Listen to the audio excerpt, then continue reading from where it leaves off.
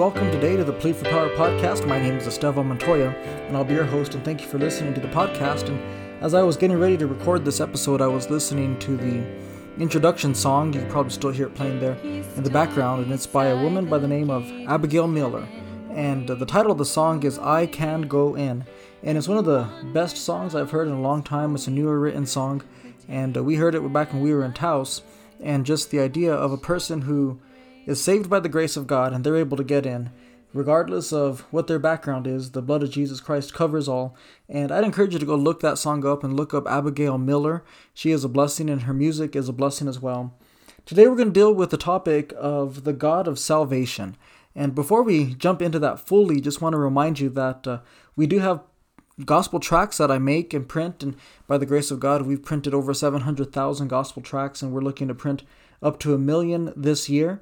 In fact, just recently received an order of gospel tracts from a church in Oklahoma, and one order, it was 1,000 and another 1,000, so a total of 2,000 gospel tracts going to be sending out here this week, and that's always a blessing to be able to send out gospel tracts to churches across the country.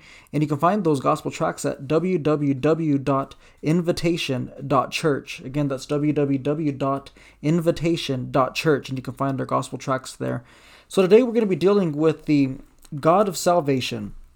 And I find in the Bible, it says in the book of Isaiah, chapter number 12, And in that day thou shalt say, O Lord, I will praise thee.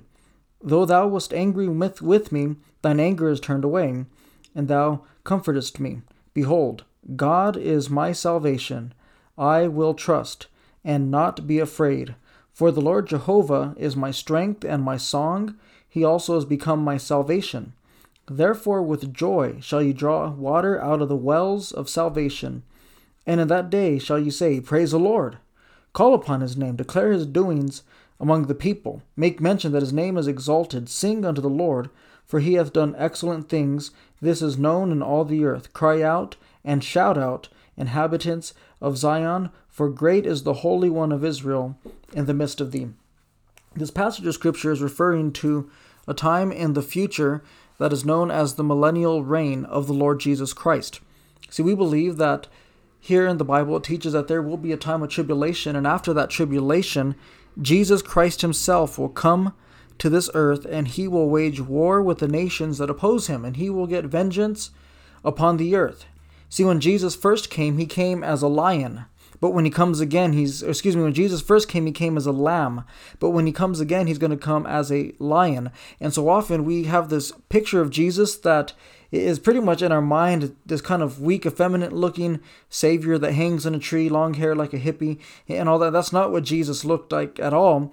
But when he first came, yes, he came and was humble. Yes, he came and he was the servant of all. Yes, he came to give his life a ransom for many. But there is coming a day when he will rule and reign from a throne for 1,000 years. And this passage of Scripture is revealing what is going to happen during that time frame. And understand this here today, that if you are saved, you're going to be part of that kingdom. And I'm thankful that he's going to come back on a white horse, and we who are saved are going to come back with him on white horses with white robes, and he is going to conquer the earth, and there's going to be the Antichrist, the beast, the false prophet, and they're going to try to wage war with him, and he will throw them into the bottomless pit. It says that there in the book of Revelation. But in this chapter, it's talking about that time whenever God restores his people, the people of Israel, but also we who are saved are going to be there, and we're going to be able to live on the earth for 1,000 years without the effect or the curse of sin upon the earth. And I look forward to that day. So as we think about this, we look at this passage of Scripture, it's all because of God that we're able to enjoy this blessing. And it's all because of God that we're able to see this come to pass. But as we look at this, we're going to see three simple thoughts, and then we'll wrap up here. The first thought is we see here the God of salvation. And it says there, referring to God, O Lord. It calls him O Lord. It calls him God. It calls him Jehovah. And in all these instances in this passage of Scripture, we're seeing a God who is a self-existing God. And we have to understand the fact that God is alive. And the reason that is so significant is because the people that lived during the time of Isaiah the prophet were idolatrous people, and they worshipped false gods. They worshipped idols that they made. They would go out and cut a tree down, and they would, with that tree, they would go and cut out a chunk of wood, and some of it would be used to build a house, some of it would be used to make a tool or whatever, but there'd be portions of those trees that they would take and they would build these idols, and then they would turn around to those idols and they would say, "You made me." And it was complete opposite. They made the idols, but yet they were worshiping the idols. They had taken the traditions of the world and the ways of the world, and they brought it into their land, and they were worshiping false gods, and they had turned their back on the one true and living God. And understand this, that they were making gods and then turning around and saying that this is God. And they were idolatrous. And so God makes it very clear who he is. The word is used there, Jehovah, the Lord, and it's dealing with a self-existing God. It's the same idea that whenever Moses encountered God and God said, I am that I am, that beside me there is none else. I am God. And understand this today, that there is only one true and living God. And he's the God that made heaven and earth. He's the God that made all that we see, all that we know. He's the God that gave us his word. He's the God of Abraham, Isaac, and of Jacob. He's the God of Moses. He's God today. And understand that we have a true and living God. Allah's not God. Buddha's not God. Krishna's not God. There's all these other false gods that are out there. And when you look at their holy books, you find that their books are untrue. They can't be tested with scripture. And not only that, but they can't be tested with science. And you look at the Bible, and while the Bible doesn't claim to be a textbook, it is scientifically accurate 100%. The word of God stands above the rest. On top of that, we know that there is an empty tomb. We know that our Savior came and died on the cross and rose from the grave. We know that God is alive. The Bible says the heavens declare the glory of God, and the firmament showeth his handiwork. There is a God today, and he's the God of the Bible. And so we see here that he's praying to the Lord God in this passage of Scripture. God Almighty, I am that I am. But you also see not just that name used to refer to God, but you also see the name Elohim in this passage of Scripture. And it's not in the verse in English, but when you look in a Hebrew translation, the word Elohim is mentioned, and that refers to what we would consider the Godhead, meaning God, plural. And in Hebrew, whenever you would make something plural, it would have to have three or more people to be plural, three or more items to be plural. If it didn't have three or more, it wouldn't be plural. And when it's referring to God here, it's referring to God plural. And you say, well, what does that mean? Well, simply put, we believe, as the Bible says in the book of 1 John chapter 5 and verse 7, for there three there bear record in heaven, the Father, the Word, and the Holy Ghost, and these three are one. We believe in what the world calls it a Trinity, but what the Bible calls it the Godhead. And we believe in God the Father, we believe in God the Son, we believe in God the Spirit. And so you see that word Elohim is mentioned here, and it's referring to God plural. So that is the God of our salvation. But then you see the goodness of the God of salvation. It says there in verse number 2, behold, God is my salvation.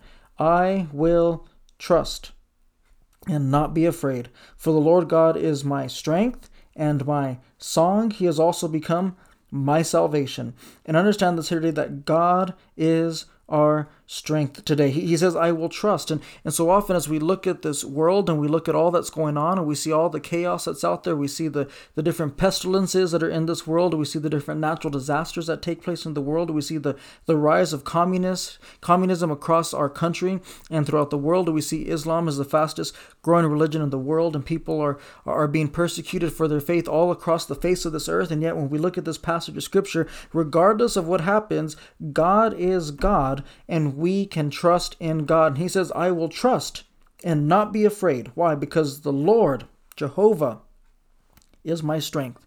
He gives us our strength. He gives us the ability to move forward. He gives us the ability to face the next day. He gives us the ability to face our trials. He gives us the ability to get through the situations that we're dealing with. He gives us the ability to conquer temptation. He gives us the ability to get over the things that we're dealing with. I'm thankful that there is a God in heaven, that he's not out there doing his own thing. He is concerned with me. He is concerned with you. He's concerned with the people of his creation. And so we see here that he is our strength. But then it says that he is our song, and I'm thankful that we have a God that we can worship. We have a God that we can praise, and I'm thankful to be able to sing unto him. Now, I don't have the greatest voice, and I'll be the first to admit that, but in our church, they have me leading the music, and the thing is, I get nervous sometimes, and yeah, I know I'm not always on key and things like that, but the simple fact is this, that I am thankful that I get to sing to my God. And there's a lot of things that I've asked the Lord to help me with. And I remember when I was first learning to tithe, and God helped me to tithe, and giving to missions, God helped me to give to missions. God, I want to be able to preach. God, help me to preach, and he's helped me in all those things. And one of the things I've been praying for is, God, I want to learn to sing, because I want to sing to you. The Bible says in the book of Psalms that he establishes our goings, and he takes us out of the pit, out of the miry clay. And the Bible says that he puts a song in our heart, even praise unto our God. And the Bible says in the book of Ephesians that we're not to be drunk with wine wherein is excess, but to be filled with the Spirit, speaking to yourselves in psalms and hymns and spiritual songs, singing and making melody in your heart unto the Lord. And one of the signs of being filled with the Spirit is wanting to sing unto the Lord. And so we see here that God is our strength, and God is our song today. And then it says afterward, and as he has also become my salvation. He's the one that salvages us. He's the one that saves us. And this idea of salvation, in this particular context, he talks about how that God was angry with them, but is now helping them. The reason is because God is holy and he cannot tolerate sin, and he had to punish the sin of the land of Israel. But the simple fact was this: they wrecked their land because of sin. They wrecked their testimony. They totally just blew it, and they were messed up completely. And yet God still wants to work on them, and God still wants to restore them. And I look at that, the Bible says in the book of Romans, dealing with God, it says that to the Jew first, and also to the Greek, but it says, I am not ashamed of the gospel of Christ, for it is the power of God unto salvation. See, understand this here, that God is a God who wants to salvage us. You look at all the different people Jesus healed in his ministry, and they came one way, wrecked, ruined, had diseases, they've been filled with demons, and had sin in their lives, but they left different. What's the difference? Jesus was the difference, and he salvaged them.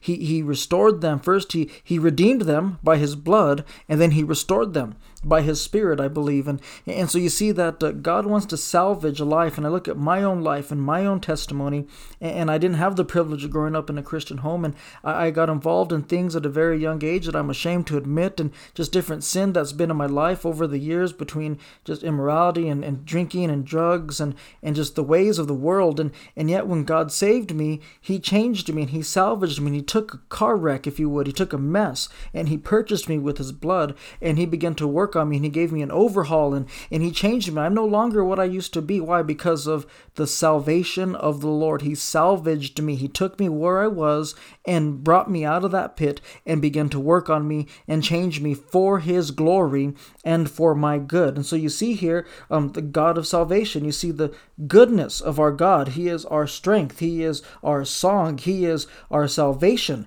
But then you look further. It says in verse number 3, therefore with joy shall you draw water out of the wells of salvation. And this idea of wells and drawing water, we know back in the Bible days that they didn't have, a municipal system, and they didn't have water running through the streets through pipes that was pressurized, and you just go to your kitchen and turn on the faucet and water comes out. It wasn't like that. If they wanted water, they had to work for it, just like anything else during that time. And so they would have to go to these wells and draw water out. And the Bible says that God, he will draw with joy shall ye draw water out of the wells of salvation. And his salvation is compared to water. And I'll say this, it's an unlimited supply of water. You hear of people whose wells run dry during times of drought and so forth. But let me say this here today. Salvation will never run dry. I never get over getting saved. And once I'm saved, I'm always saved. And I never get over that. And I'm thankful that I can come to the Lord and just appreciate my salvation. And it never runs dry. And it's not just for me. It's open to a whole world of sinners. But there in Isaiah, referring to the same time in the Bible, there's another passage of scripture found in chapter 41. Chapter 41. In verse 17, the Bible says, when the poor and needy seek water, and there is none, and their tongue faileth for thirst, I, the Lord, will hear them. I, the God of Israel, will not forsake them. I will open rivers in high places and fountains in the midst of the valleys. I will make the wilderness a pool of water and the dry land springs of water. I will plant in the wilderness the cedar and the shittah tree and the myrtle and the oil tree. I will set in the desert the fir tree and in the pine and in the box tree together, that they may see and know and consider and understand together that the hand of the Lord hath done this, and the Holy One of Israel hath created it. And so you see God again referring to him being the creator, because they were worshiping false idols and they ended up just, sin had taken a toll on the land. And I'm going to say this here today, even the most beautiful places on this earth really are nothing compared to God's original creation. And because of the flood, because of sin, we live in what I would consider a junkyard compared to what God originally created. And God's going to restore these things. Why? Because sin had taken a toll on the land. God's going to restore it, and talks about in these desert places, big old cedar trees growing and water coming out of the high places, referring to wells out of the mountains. I fish a lot in the mountains, and I find some of these high places, and there's some rivers that are spring-fed rivers. And you see just all this water that comes out of the mountains there. And yet that's nothing compared to what God's going to do. God's going to restore this land, and he's going to bless this land, and we're going to see a bountiful land. And when you look at that and you see what God is going to do physically in this millennial reign, and you compare that to the salvation that God gives, you may be dry, you may be thirsty, you may be seeking like that woman at the well that was looking for something that couldn't satisfy, and Jesus said, drink of this water and you will never thirst again. I'm thankful for the God of salvation, that he gives hope, and he gives new life, and he restores people, and he gives to those that are athirst. He gives to them, and he gives to those that are hungry. He gives to them, and he satisfies their needs, and we can draw from these wells of salvation. I'm thankful for the day that when I got saved, I was 16 years old, and I came to an old-fashioned altar, and I called on the name of the Lord Jesus Christ, and he saved me, and I took of that water, and I drank it, and I've never been the same. I've never been the same since then. And so you see here the God of salvation. You see here the goodness of the God of salvation. He is our strength. He is our song. He is our salvation. But then we see here the glory that is due his name. Again, in Isaiah chapter 12, verse number 4, 5, and 6, it says, and in that day shall you say, praise the Lord, call upon his name. That word, praise the Lord, when you look that up, it's the word that we use, hallelujah. And I'm thankful to say, hallelujah, praise the Lord here today. And so you see here, praise the Lord, call upon his name, declare his doings among the people, make mention that his name is exalted. And so often we live in a world, especially today in sports and with TVs and actors and all these different people there trying to make a name for themselves. But the Bible says there's going to come a day when the only name that's going to be exalted is the name of our Savior. The Bible says in the book of Philippians that one of these days every knee will bow and every tongue will confess that Jesus Christ is Lord, to the glory of God the Father, and he is going to get the glory due his name. We looked at a few weeks ago, worthy is the Lamb that was slain, and God is going to get the glory that is due his name. And it says there, sing unto the Lord, for he hath done excellent things. This is known in all the earth. God just didn't do anything. He has done excellent things. And it says, cry out and shout, thou inhabitant of Zion, for great is the Holy One of Israel in the midst of thee. And it's all said and done, he will be in the midst of his people. He will be among his people. He's not a God who is afar off. He wants to dwell with his people. And so I look forward to that day. I truly do. And I pray that that day comes sooner than we realize, so long as my family gets saved. I want everyone to be saved, but of all the people, I want my own family to be saved. And I pray for them often because I want them to enjoy this millennial reign. I want them to enjoy this time with God. I don't want them to be in the bottomless pit. I don't want them to be cast off. I don't want them to die lost. I don't think anyone that listens to this podcast wants their family to die lost. And so we don't have to wait to declare his doings. We can do that today. We can tell our family today what God has done for us and be that witness and be that testimony. So I want to challenge you. I want to encourage you. Let's give glory to God. And so we see here the God of salvation, the goodness of the God of salvation, and the glory that is due his name. So thank you for listening to the Plea for Power podcast. Head over to www.pleaforpower.com. It's www.pleaforpower.com. EAFORPOWER.com, and you can join our newsletter there to receive updates whenever we release podcast episodes. And you could also listen to previous episodes of the podcast. You could also find us on iTunes, Stitcher, and Spotify. So thank you for listening, and may Christ bless you today.